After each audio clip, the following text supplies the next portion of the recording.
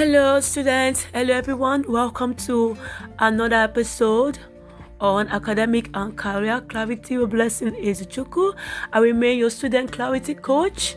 I'm so excited for this episode, and thank you so much for tuning in from whichever geographical location you're in. Thank you so much for following this podcast. God bless you.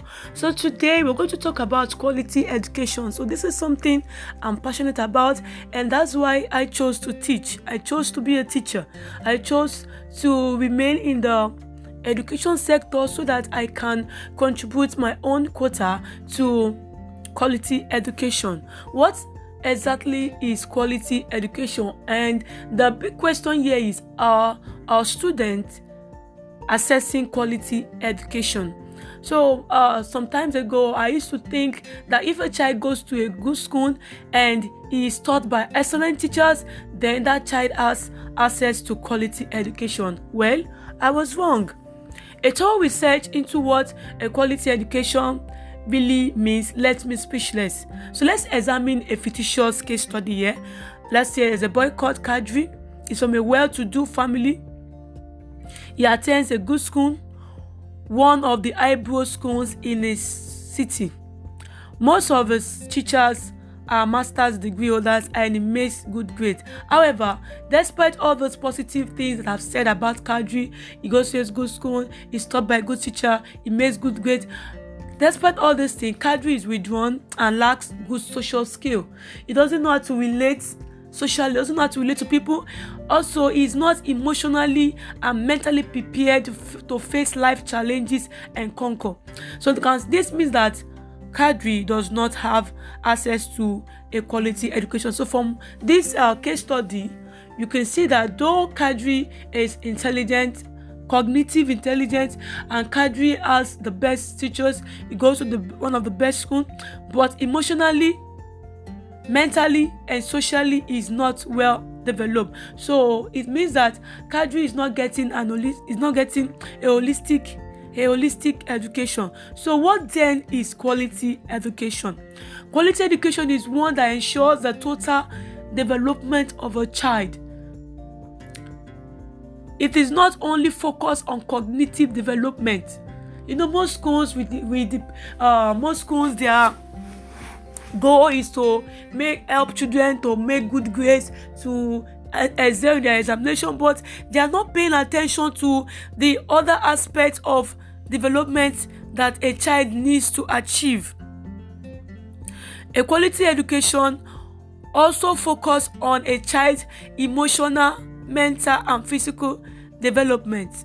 So quality education prepares a child for lifelong learning. It fosters equality, and it is a vital tool to poverty eradication. So if you look at the SDG goals, quality education helps to eradicate poverty and also help to bring about equality, because when children are properly educated on gender equality and they are given they are skilled, they are equipped with life-changing skills that they can use to help themselves, because you see that poverty level will be reduced. Every child should have access to a quality education, irrespective of his background, race, socio-economic status, or location. So quality education is a right of every child. So now the question is, how can parents help their children access quality education? Is it just by sending a child to a big school where they have excellent teacher? How can school owners and teachers ensure that they are developing a total child? What activities should be put in place to ensure the holistic development of a child? In our society, I'm talking about Nigeria, we see that we need to reinvent our school curriculum. We need to reinvent our school curriculum. If we really want to give a child or want to give our students quality education, I want to ensure that the child is developing totally in every area. We need to reinvent our school curriculum, and so that it can accommodate activities that will promote social skills, activities that will promote mental development. So you see that Probably maybe you have a situation in that after learning on a particular day, children they go for gaming activities.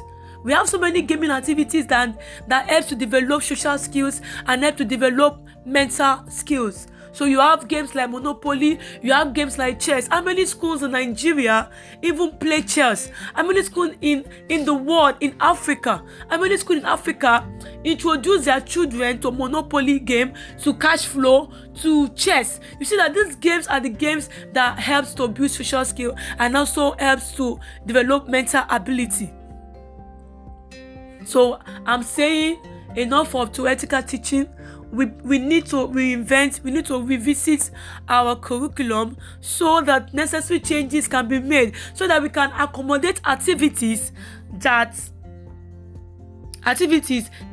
we help to build not just the cognitive development of a child, but also help the mental, the social, and the physical development of a child.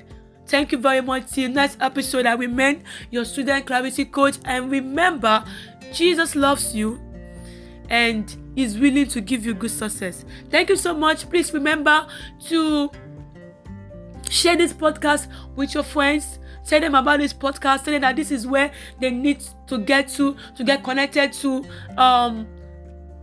life-changing tips, life-changing lessons, life-changing episodes that will help them make the right decision in their career and in their academics. Thank you very much. Stay blessed. Bye for now.